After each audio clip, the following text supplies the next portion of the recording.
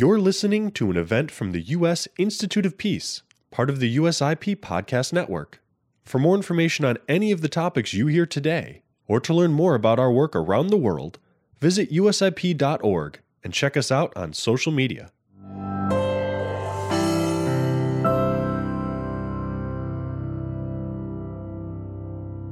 Good morning. My name is Nancy Lindborg. I'm the president of the U.S. Institute of Peace, and I'm delighted to welcome you to our bipartisan congressional dialogue series. This is the 14th bipartisan congressional dialogue since we launched the series in late 2018. And these events have become, I think, a really inspiring forum that demonstrate the importance of coming together across the political aisle to engage in conversation and dialogue. This, of course, is the essence of peace building. And this does happen every day in Washington, D.C. So I'm pleased to welcome today two congressional leaders, Congressman John Moolenaar from Michigan and Congressman Tom Suozzi from New York, to share their perspectives on advancing international religious freedom. This is a topic that USIP has focused on for really most of our history. We launched our religion program 30 years ago, researching the ways that violations of religious freedom contribute to violent conflict.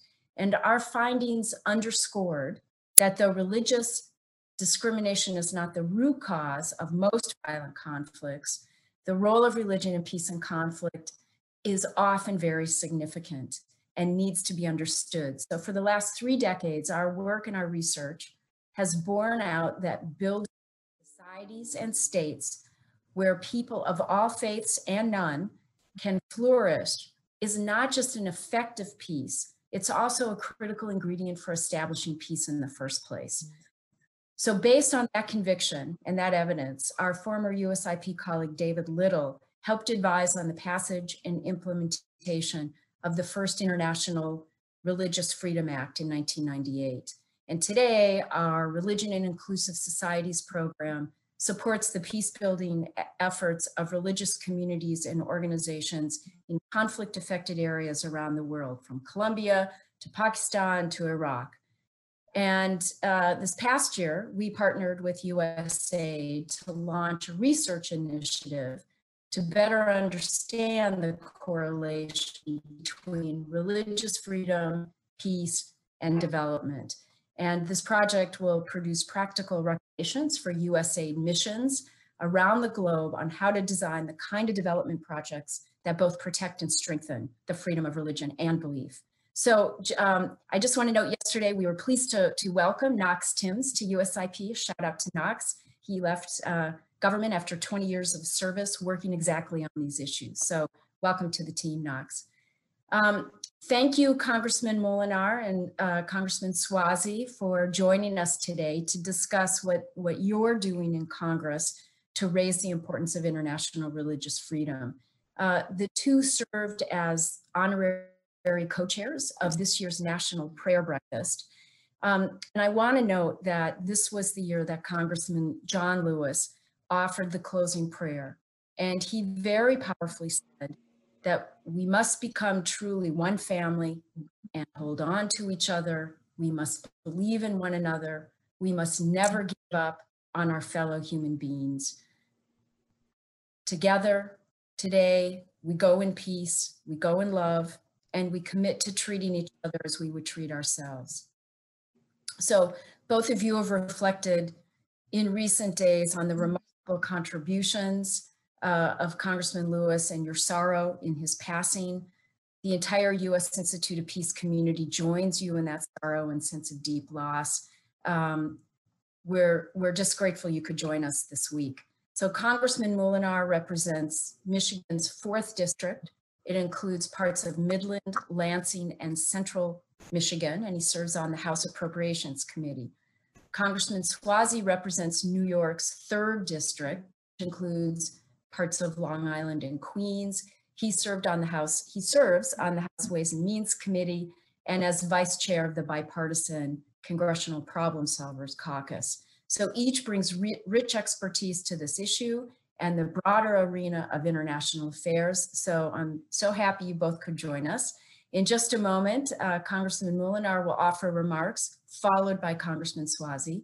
After that, we'll have a moderated discussion between the two. I get to ask a few questions, and then we'll take questions from our online audience. So viewers can participate in the live Q&A. You can submit questions on the USIP webpage, and please join the conversation on Twitter using the hashtag bipartisan USIP. So with that, Congressman Moolenaar, I'll turn things over to you. Thank you for being here.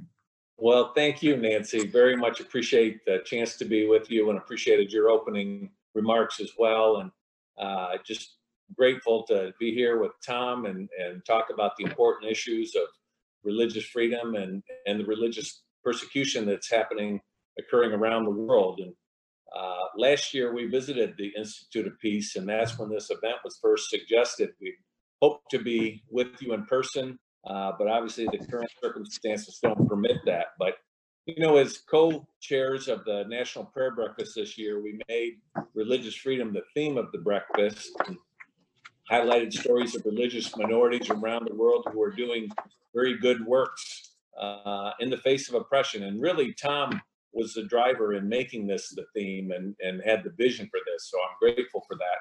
But the people we focused on live remarkable lives of faith outside of the comfort that religious freedom that we enjoy here in the United States. And as they had that steadfast commitment, their faith was a powerful testament and the incredible work these people are doing. You mentioned John Lewis at the onset, and once again, you know, just were reminded about what a wonderful, gracious person we had to enjoy as our congressman here, as well as, you know, his legacy and the civil rights movement. Just a wonderful man, and we were so grateful that he gave the closing prayer at the prayer breakfast. And I can still remember the day when Tom and I talked with him on the House floor about this, and he had been getting treated for his cancer. He was weakened, but he immediately said yes, and he said he would either do it in person if he was able to, or would tape it. And of course, he was only able to tape it, but we were just so grateful to have him provide that spirit of unity right to close the National Prayer Breakfast. Truly an honor to serve with him in Congress, and our prayers are with him, his family, his loved ones and friends as they mourn his passing, and also celebrate his life. His legacy of faith and courage and service to our nation will live on for generations, and is an inspiration to Tom, to me, and to so many of us who serve here. You know, faith provides us with the will to carry on even when all earthly obstacles seem to stand in our way. And with faith, we can overcome what stands in our way to make a difference in our communities. But if you live in a country where religious freedom does not exist, it makes it harder to have that faith. And when freedom of religion is oppressed, it becomes harder to unite as a community of believers to make positive change. Without the freedom to worship and sing together, faith in solitude becomes more challenging and more difficult, and believers are discouraged.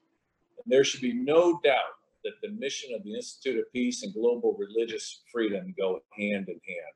And when the goal is to bring together warring sides, trust must be built, and opponents will have to believe in a peaceful future that they cannot see at the time, but they must create together. And if we accept all faiths, people around the world can come together as one. There'll be less to fight over.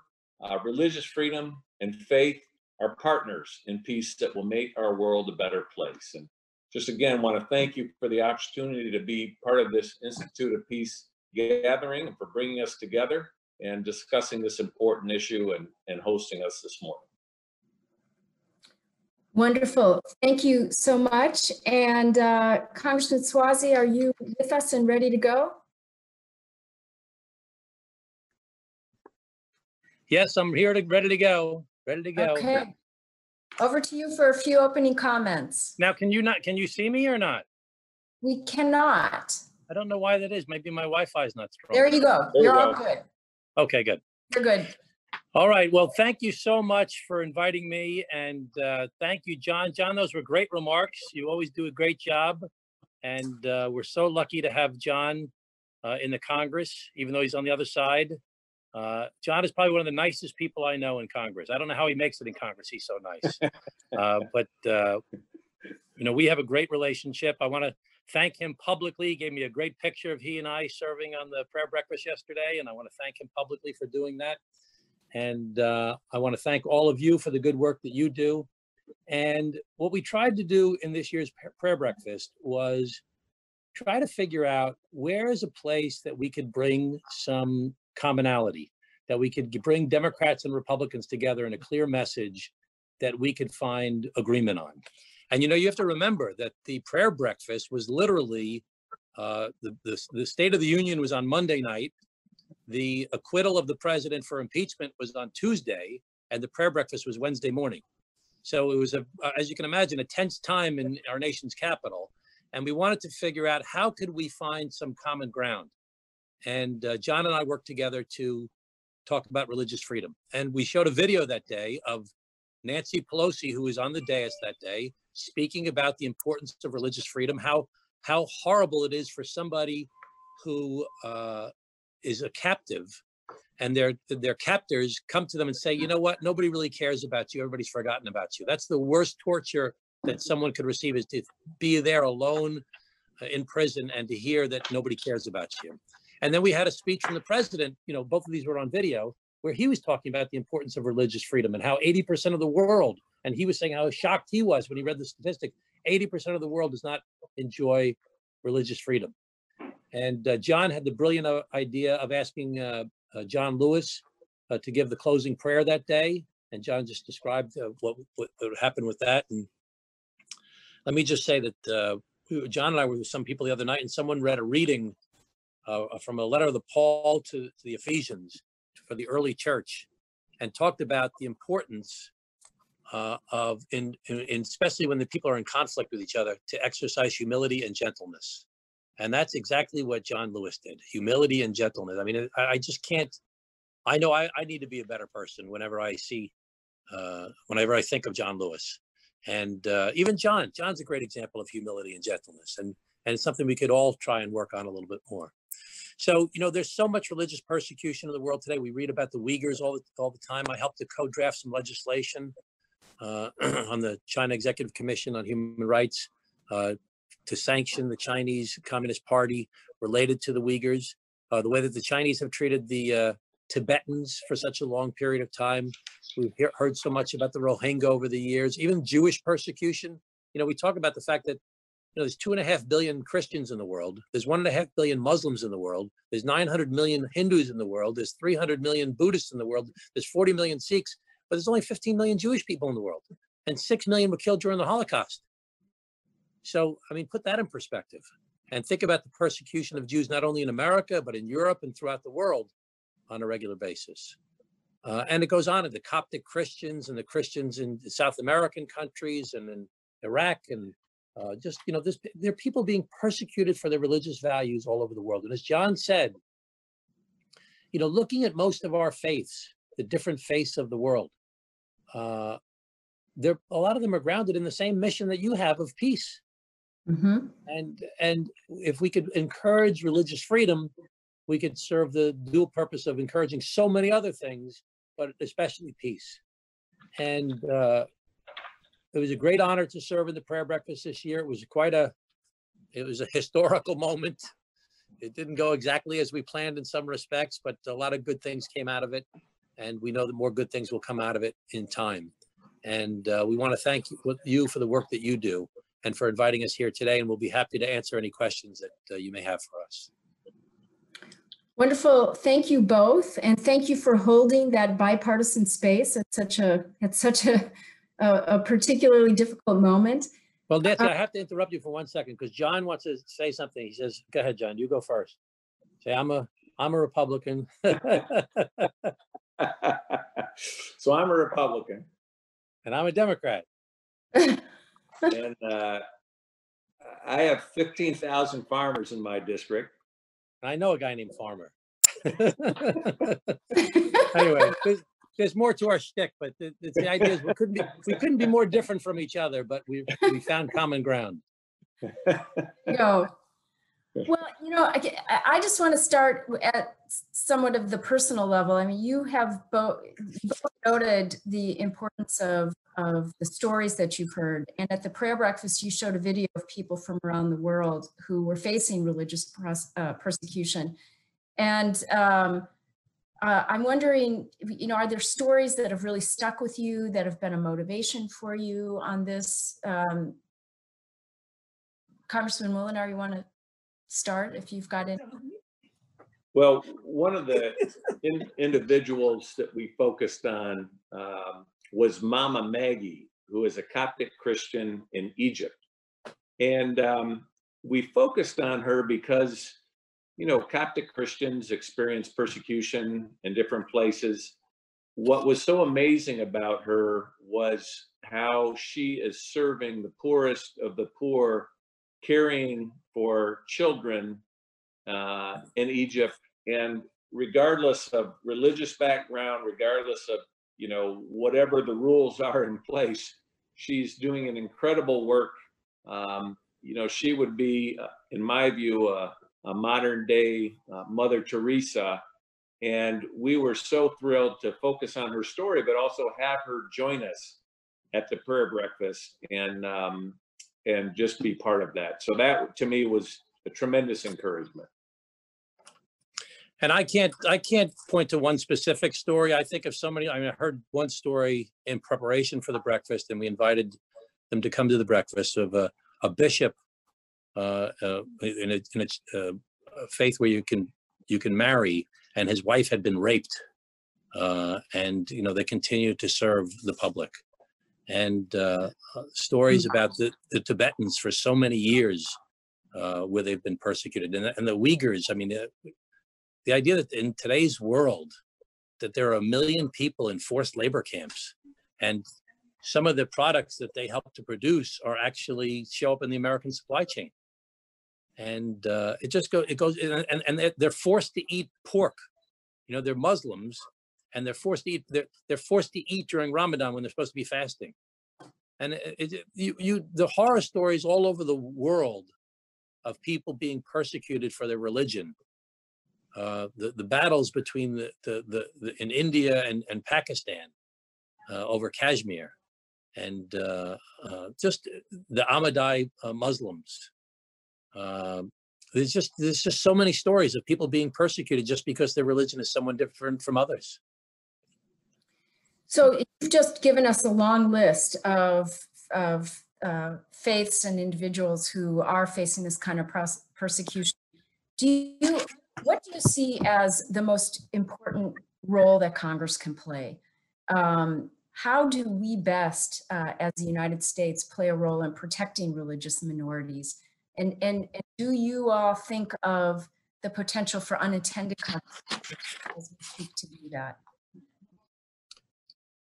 So there's a lot to balance here. Obviously, it's hard to exercise foreign policy just based upon what's the morally right thing to do, because we'd end up being in conflicts all over the world if that were the case, because there are so many things that are wrong taking place in the world, and we have to balance our national security interest in the process. But we have to be guided by what's right and wrong as well. That's why, as I mentioned earlier, I worked on the Uyghur Act to try and hold the Chinese Communist Party accountable for what they're doing to the Uyghurs, and we need to do more there. And working on in America, the Never Again Education Act, to educate people, to provide funding for Holocaust education in America. It's remarkable when you look at the statistics that so many people still think, especially young people, don't even know the Holocaust happened. And we need to, that was 75 years ago. I talk about how I went to the Battle of the Bulge, 75th anniversary. This past, I can't even remember when it was now, everything's all a blur. But I read the book, Band of Brothers, in preparation for it. And literally days before and miles away from the concentration camps, the American soldiers were debating amongst each other, is this for real, these rumors we've been hearing? Now, the 6 million have already been killed, and millions of others have already been killed. And, they have these extermination camps, people being burned in ovens, and it's happening in real time. And people are still wondering if it's just a propaganda campaign. Think about us now, 75 years detached from that, and people consciously trying to say that it's not real, and trying to promote that it's not real, how much impact that has. So Congress has a big job to help make sure that we are educating people about the Holocaust. And again, the persecution of just pointing out sometimes just, this is part of Nancy Pelosi's speech that we used in the video at the prayer breakfast. Sometimes just speaking people's names or speaking the events that have happened, that we believe that those get back to the people that are being persecuted, and that gives them hope. And so we need to just speak out. And of course, as a nation, we need to hold ourselves up as an example once again, that we do stand for something special. And some of that's slipping away, and we need to get back to holding America up as an example of what's good and just and right. Thank you. Congressman Moolenaar, you want to add Sure. to I think Tom is exactly right. The Uyghur Human Rights Policy Act was a step in the right direction. And, one thing that has come to the forefront since the pandemic began is the need to bring manufacturing of personal protective equipment back to the United States. We need more capacity in our country to make those items. And last week, the New York Times reported that Uyghur laborers are being forced to make PPE against their will, and sometimes what they make is ending up in other countries, including ours. And so, we can't allow China to use slave labor for its diplomatic efforts around the world.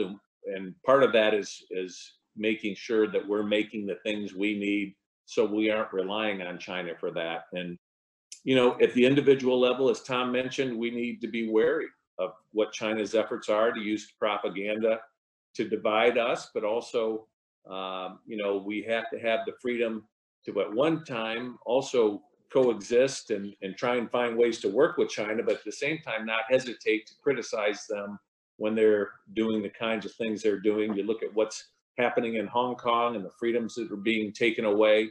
That's simply not acceptable, and we need to speak out on those things. And of course, you're penalized for speaking out. Whatever.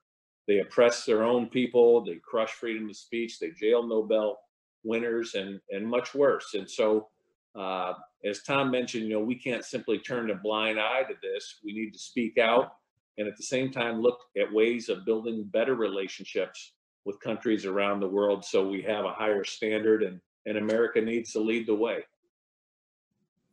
Are you finding that this is a topic where you can maintain a good bipartisan consensus? I think, yeah, go ahead, John. Well, Tom, I think we would both agree how important it is to our country, to our daily lives. It's in our Constitution, and it's always been who we are as a country. And because of this, I think there's a bipartisan consensus that something we can do together. And I believe that, religious freedom makes our country and the world a better place. And I hope, that's something that is as Congress, as well as the State Department, really working on promoting this. As Tom mentioned, you had the Speaker of the House and the President both giving speeches on this. It's something that our country can stand firm on and be a leader for other nations around the world. So this is an example of, I think that every Democrat and every Republican would agree that religious freedom is something that we should aspire to. And it just becomes a matter of degrees. Who's gonna let our economic interests, for example, outweigh our desire to stand up for something that we believe is morally right? What other strategic interests come into play? For example, I just went to a ceremony the other night with some Greek Orthodox folks in my district, because the Hagia Sophia was just changed back into a mosque. So it was once one of the greatest churches in the Eastern Rite. And then it was made, after the Ottoman Empire took over, they made it into a mosque. And then about 85, 87 years ago, they made it back into a museum to celebrate both religions.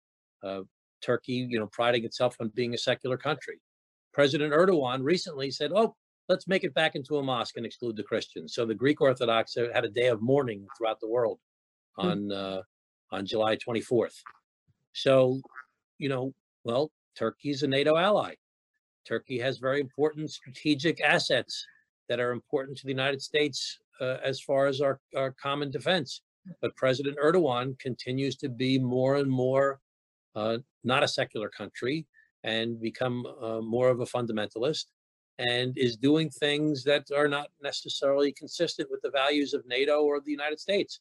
So how do we balance something we all believe in, religious freedom, with our other strategic interests? And that's the challenge of smart people of goodwill working together. You can't solve any complicated problem in an environment of fear and anger.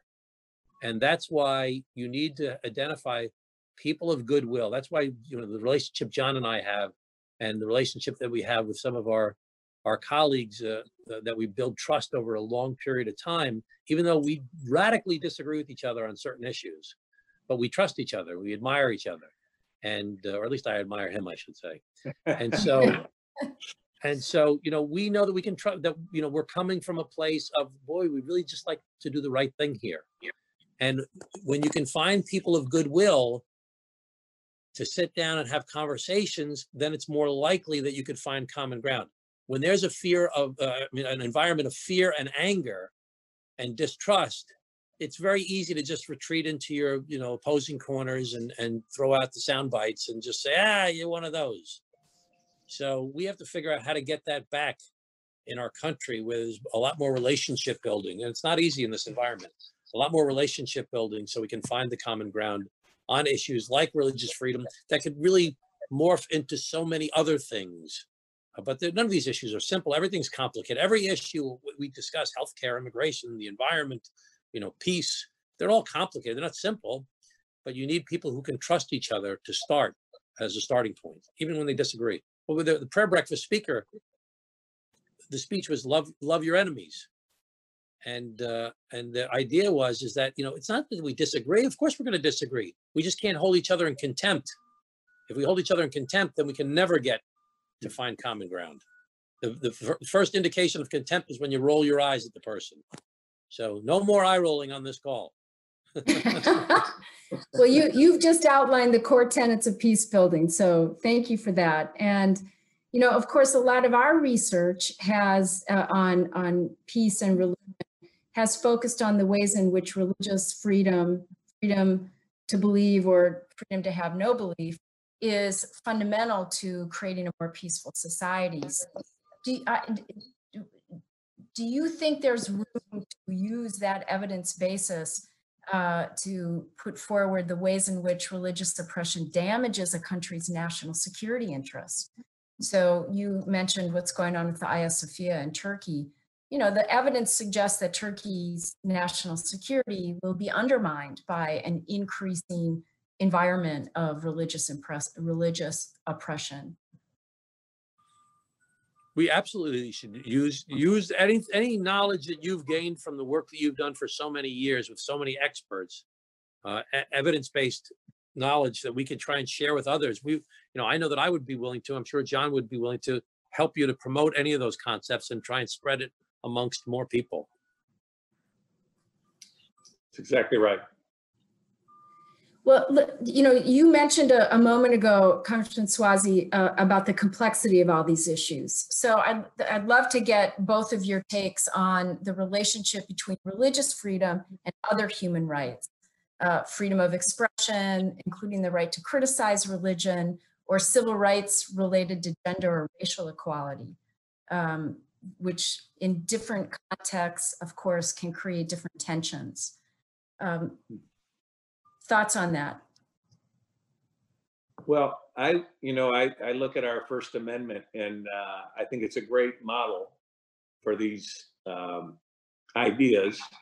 I also look at, when you think of, our founding documents talking about people created in the image of God and endowed by our Creator, and that kind of a foundation, if everyone was to look at others in the same way, you'd tend to to recognize the significance of each person.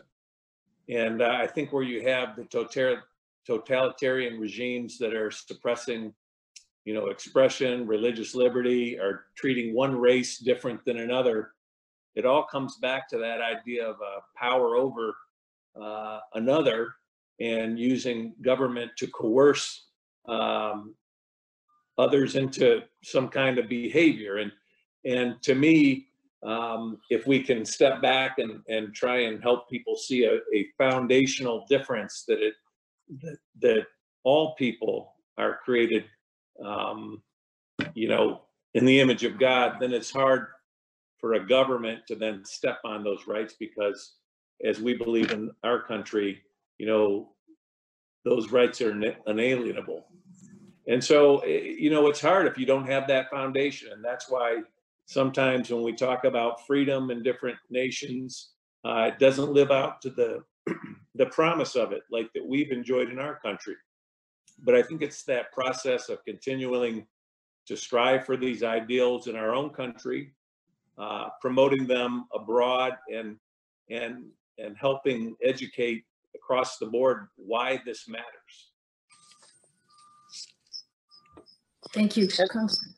Yeah, and I just, my big concern about the world these days, even in America, is that we have to have some basic values that guide our behavior. The world is so fast moving these days. When I was a kid, I remember in grade school, I was at St. Patrick's grade school, and one of the nuns said, "Oh, the world is moving so quickly these days."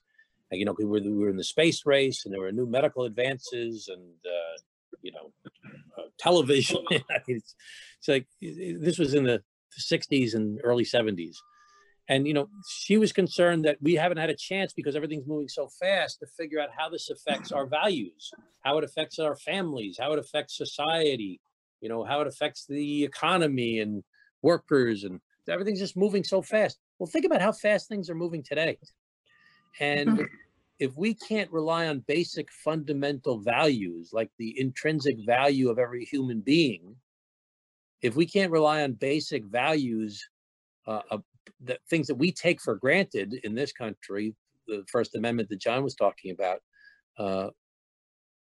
we can't possibly make decisions in this complicated, fast-moving world unless they're based on values. You can't really rely on anybody.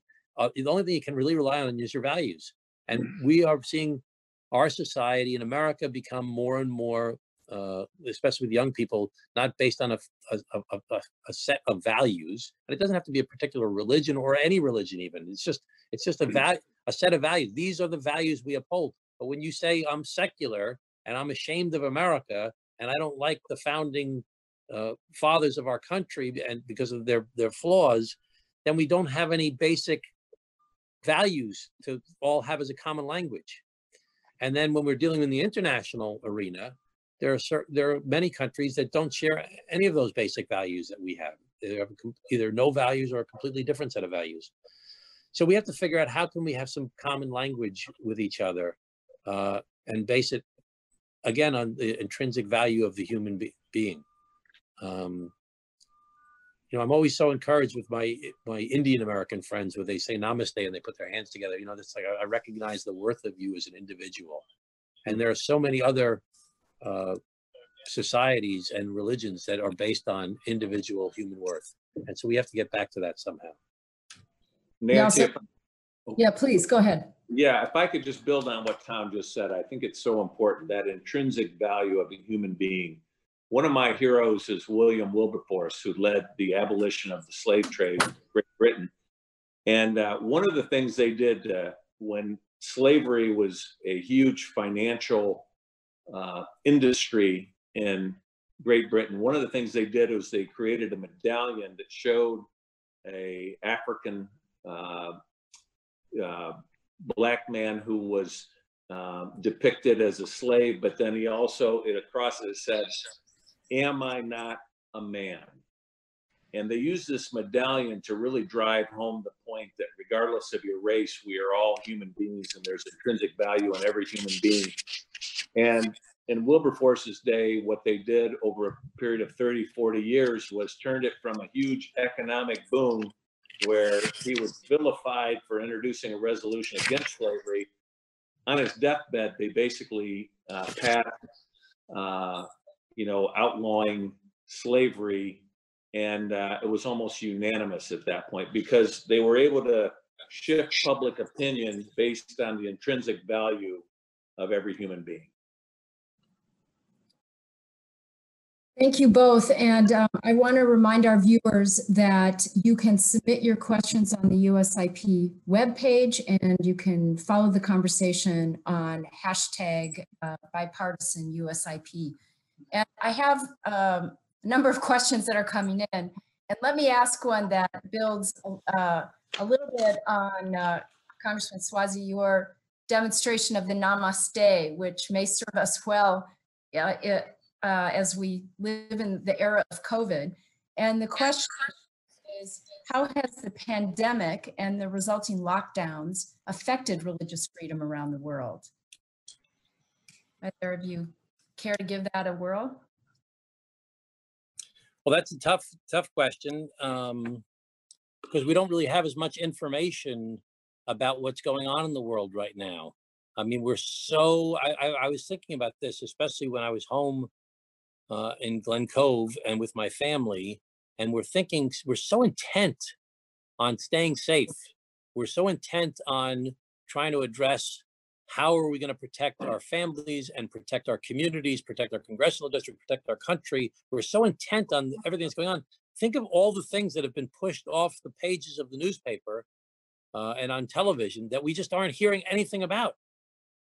So I'm sure that there are a lot of dark places in the world that we just have no idea of what's happening to people. And I'm sure that there are some people with nefarious motives that are using the cover of the pandemic and people's distraction of the pandemic to carry out other nefarious objectives.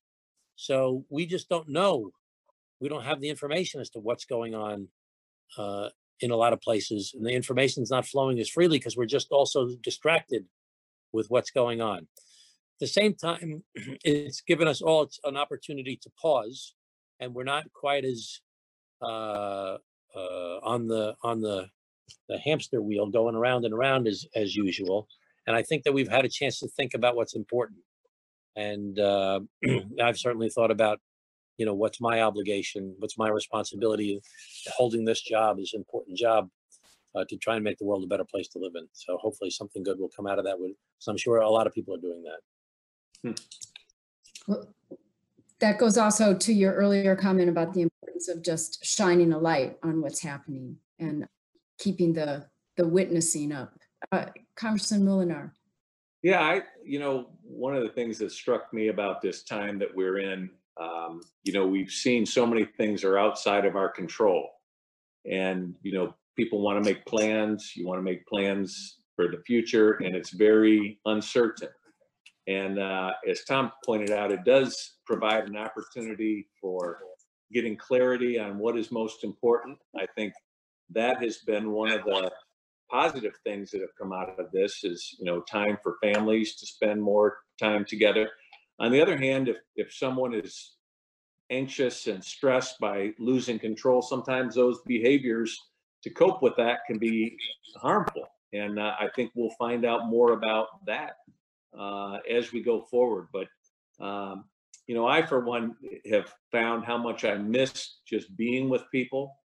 And so when I have the opportunity now, I'm just very grateful just for being together with whether it's family, friends, colleagues. And, it's kind of that absence makes the heart grow fonder concept. And we've missed a lot of that in these last few months. So there's another questioner asks, what do you see as the specific roles that faith-based communities and religious actors can and do play in reducing religious discrimination and polarization around the world? And how can the U.S. government best support these religious peace builders?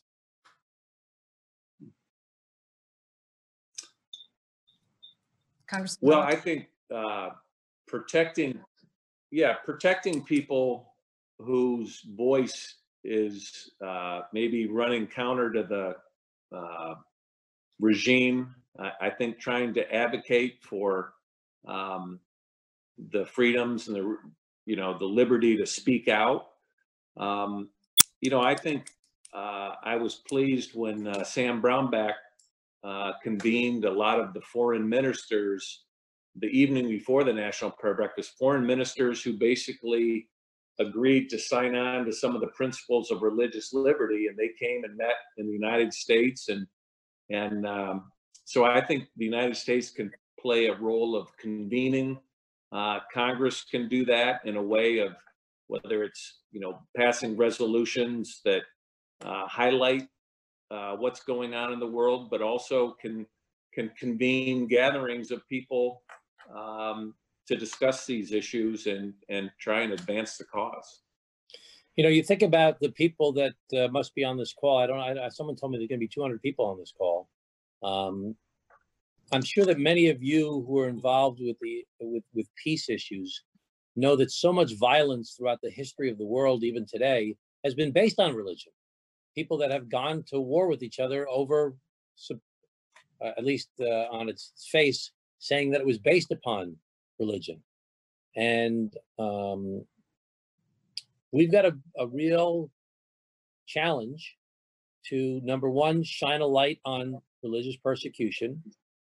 Number two, to find common ground here in our own country among Democrats and Republicans, but with people throughout the world, similar to the effort that Ambassador Brownback had to try and find people who believe in religious freedom to work together across country lines.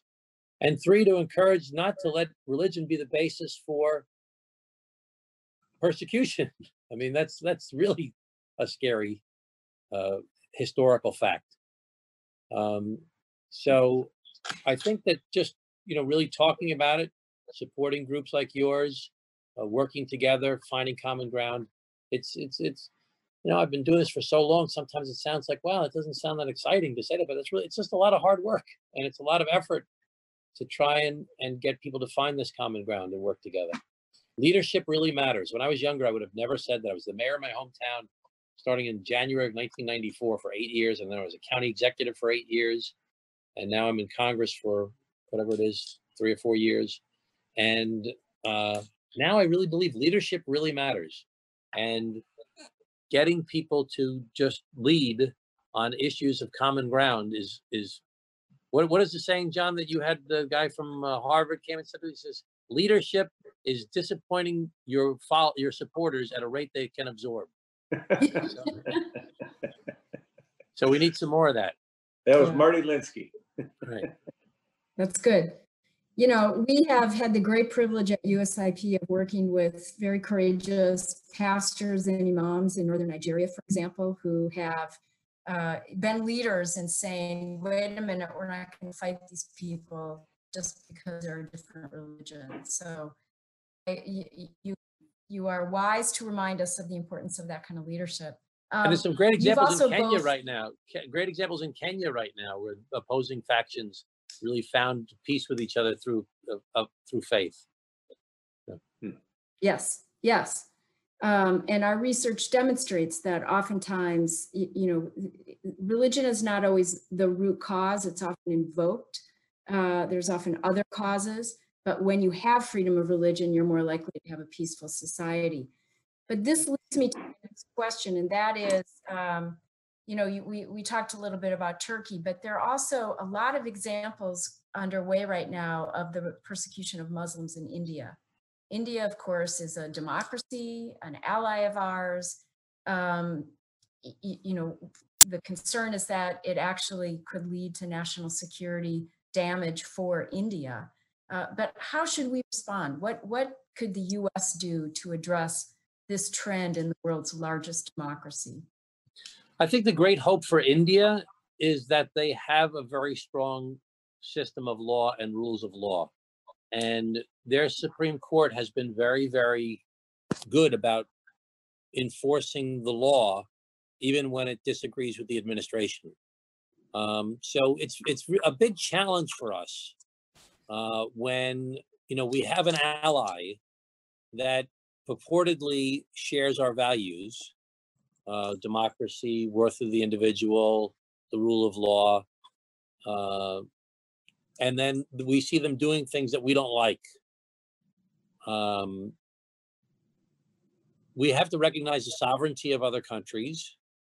We have to recognize that they have, in a democratic system, a system of elections where they're electing their leaders, and we have to have some confidence that they're going to figure it out themselves. I mean, think of our allies looking at America right now with the violence taking place, questioning what the heck is going on in our country, and and we don't want them interfering with our country, even though we see that that is happening. I think we need to speak out against the things that we think are wrong, and just speak up for what the values are that we have. Again, we've got to figure out how to do that in a way that balances our long-term interests with those nations as well. That's why relationships, again, most important thing in relationships is not just amongst members of Congress, but relationships with our allies. And we're in a position of trust where we can say to them and criticize them that will not damage our relationship in the process. But it's a matter of hard work over a long period of time based on evidence and values. Thank you. Congressman Molinar, you want to add to that? Well, I think Tom's right. That there's when I think of William Wilberforce, I look at what he did was persuasion and influence, and I think that in our case with other nations, we have tools like sanctions. We can certainly criticize, but we also want to influence and persuade in positive ways, and that can be through different institutions like yours. It can be through government to government relations. It can also be in the private sector. And I look at the opportunities when we're doing business with people for the influence there as well. And I think it's a combination of all of the above in order to influence nations in a better direction without the heavy hand of direct intervention at times. Thank you. We have questions stacking up, so I'll try to get to everybody's questions. One is, can you point to examples of successful congressional intervention on behalf of greater religious freedom? And if so, what do you think were the dynamics that enabled that positive improvement to happen? I can't point to anything specific right now. This is a relatively new phenomenon for us, and this was something that we really started to engage in. I started to engage in with the China Commission and the Uyghurs most recently, and Hong Kong is not really religious freedom, but same concept there. And then with the prayer breakfast was to try and bring a light to this issue. And quite frankly, Sam Brownback ran with that idea at the same time and started to develop this international coalition for religious freedom. And honestly, the prayer breakfast got a little sidetracked with its theme because of some other things that happened that day, and then we hit the pandemic, so there hasn't been as much momentum with this as we would like. But I have no doubt that if we can bring it back to the fore, it'll be very successful. Mm-hmm. Congressman Molinar, anything to add to that? Yeah, I think it's difficult to point to a piece of legislation that has, as I mentioned earlier, we have different tools, and sometimes it's the heavy hand, sometimes it's more incentive based. I think we need to look at everything we're doing, whether it's, interactions on the aid that we give other nations, whether it's, kind of our relationship relative to sanctions and those kinds of things. But what I love about the idea of sort of the informal relationship building, the influence and persuasion that can occur individual to individual, to me, what that can do is foster trust and then some of the issues that are underlying can come out in more constructive ways. One of the powerful examples in history is, the Rwanda genocide. And when you think of how that started, where two presidents had been trying to work at some kind of a reconciliation, their plane is shot down, and all these issues that had been underlying in the country came to the surface in a very violent way. Very tragic. A step forward was in happening, and then the tragedy, and then the larger tragedy. But then you look at the healing that has occurred in that country since that time, and the progress that's being made through peacemakers, people promoting reconciliation. We've got to be vigilant to work all the way through, and you hope that you don't have those kinds of horrific events, and that we can work on the issues before it gets to that point. But Congress can only do so much through its formal policies and channels. A lot of this has to be done informally, relationship by relationship, and then also kind of what message we're sending out about the dignity of human life, and each person having that intrinsic value. And it has to be an effort of the executive branch, quite frankly, that, to bring it all together in a comprehensive policy.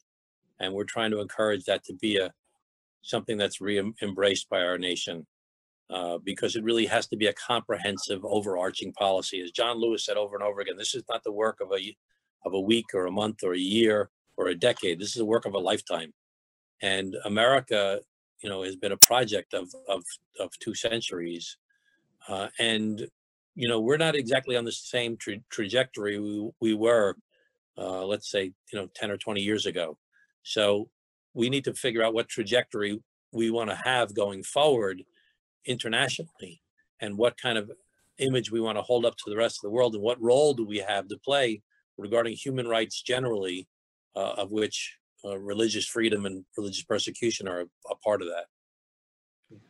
Let me build on that last comment, because we have several questioners who are asking, how do we ensure that the rights of people belonging to oppressed groups, such as the LGBTI communities, are not infringed upon on the basis of religious freedom? That's a very big challenge. That's a really big challenge. And you have a person like John Lewis, who was a very religious man, an example that we would all hold up as somebody that we would want to emulate. And he would always talk about how the people have intrinsic human worth, whether they're black or white, or they're rich or they're poor, or they're straight or they're gay. And, I would say that, it's essential that that intrinsic human worth that we talk about has to be seen for people regardless of their sexual preference as well.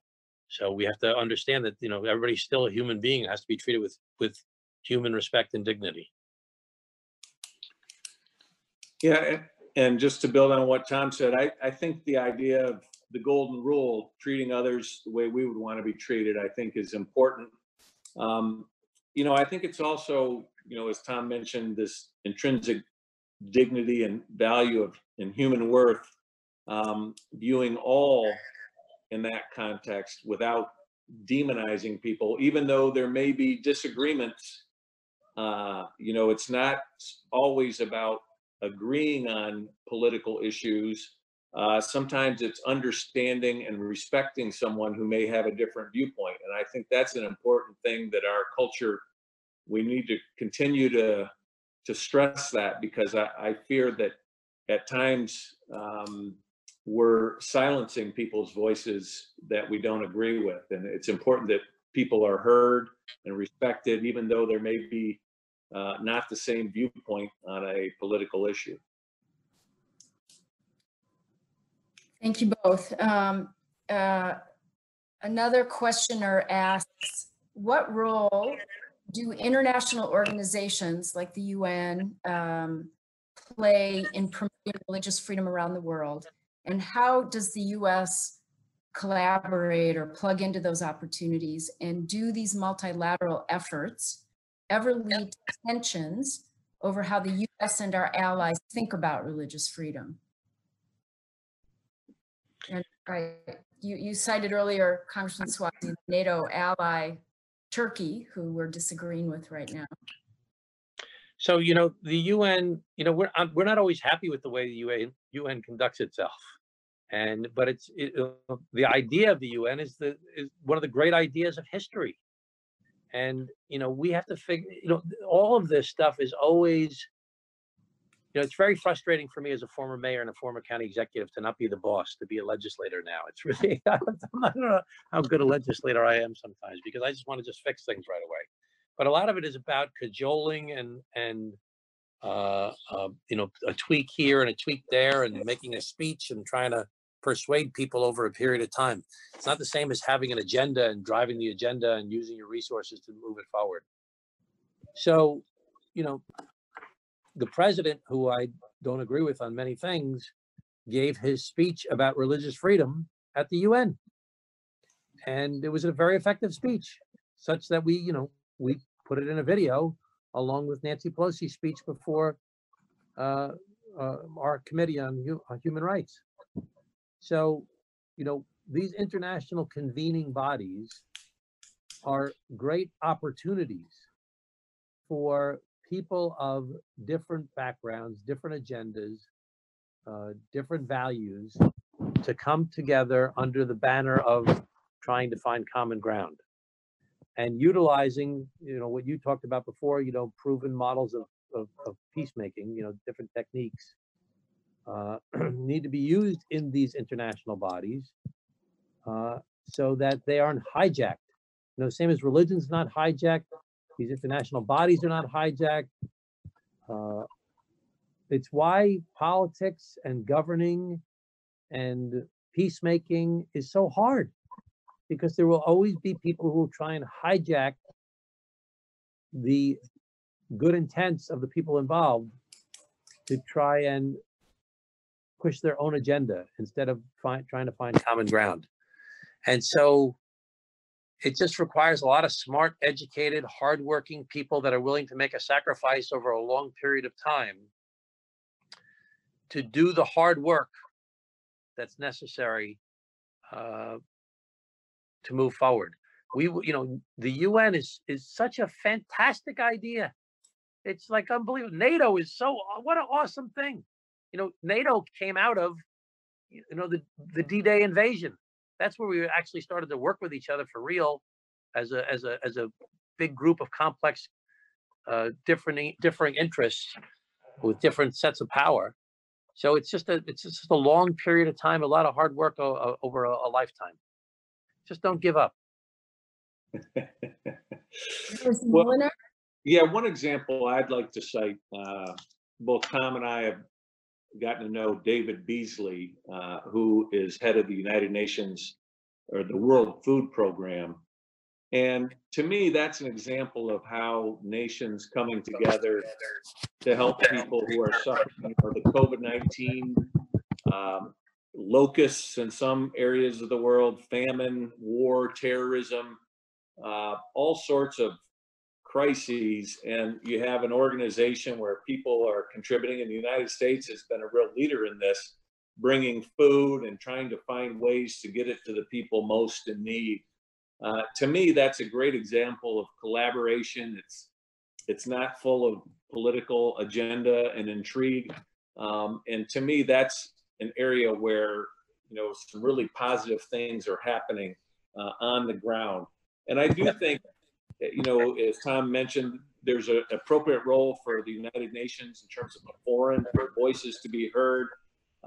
Where I think it gets somewhat complicated is, there's a lot of different agendas and alliances and intrigue, and sometimes it doesn't seem as productive as we would like it to be. But I certainly think the World Food Program and the work they're doing right on the ground is a tremendous benefit for all of us throughout the world. Let me just say one thing that's a more general topic. Our country's so divided, and there was a study done called Hidden Tribes, and America is divided up into 7 groups. The far left, which, as I said before, has become very secular and very ashamed of America and really unhappy with our country's history, is really only 8% of the country. There's the far right, which is, very racist and anti-immigrant and anti-this and anti-that, and makes up like 6% of America. Then you have the traditional progressives and the traditional conservatives. But there's 3 groups in the middle that make up most of America these days, 52% of our country, which are the politically disenchanted and the politically disengaged. The 52% of our country, which is saying, I'm just so sick of it all. Everybody stinks. Nobody's any good. The whole system's broken. It doesn't work. And, it made me think of this, there's so many people say, the UN, that doesn't do anything and it's not working. And this international organization is not working. That's not working. And this is not working. And I'm just so fed up. There are interests that exist both in America and outside of America that want us not to believe in our system, in our country, and don't want us to believe in the international organizations that have been set up. They want to foment the more extreme voices using social media. Social media is a relatively new phenomenon. We don't realize how much our strategic adversaries will use social media to try and foment civil unrest in our country and throughout the world by trying to promote some of the most extreme voices as to why we can't get along with each other, why we can't find a common ground, why you should be politically disenchanted, why you should be politically disengaged. This goes back to the whole fast-moving world and how much things have changed. Technology and globalism have happened very rapidly over the past 10, 20 years, maybe even the past 10 years, 5 years. And we haven't caught up with how this is affecting us. And there are people that are manipulating the messages that we are hearing on a regular basis that are discouraging us from utilizing these international agencies, from using American institutions to try and solve our problems. And there are people in very powerful positions that are trying to foment that type of distrust and disengagement. So we have to guard against that and be conscious of it and work to try and address it. Because most people are like most people on this call, which is like, hey, can't we just work together to try and solve the problems? Can't we just make the world a better place to live? Can't you just sit down and work it out? So. Thank you for that. And we are out of time. So let me just check, Congressman Moolenaar, if you have any quick final thoughts you'd like to add. Well, first of all, thank you for hosting us. And it's been a wonderful discussion. I appreciate all the people who participated virtually in this. And it's good to be with Tom Suozzi. He's very thoughtful. And, he's someone who is a person of goodwill. And we always look for ways to find common ground on things, whether we can work on it legislatively or as through friends, through relationships. He's really a joy to collaborate with. We collaborated on the National Prayer Breakfast and look forward to other opportunities as well. But again, thanks for having us. I'm reminded of the phrase, blessed are the peacemakers, and thank you for what you're doing to promote peace around the world. Thank you. Thank you. Congressman Suozzi, a quick last word. Just thank you so much for the good work that you do. We know how important it is, and you're so valued for what you do. And I recognize that for all of us, sometimes people don't recognize the good work that they're doing, and we do recognize it. And we're grateful to you for it, for devoting your lives to trying to make the world a better place. So thank you so much. Well, thank you both. We're very grateful for the work that you're doing, for the bipartisan spirit that you're carrying forward. Thank you for reminding us about the importance of values and trust and sitting down and having a conversation with each other. We are very thankful that you joined us virtually. We hope to have you in the building for our next conversation. And thank you to all of our viewers for joining us. Thanks so much. Thank you.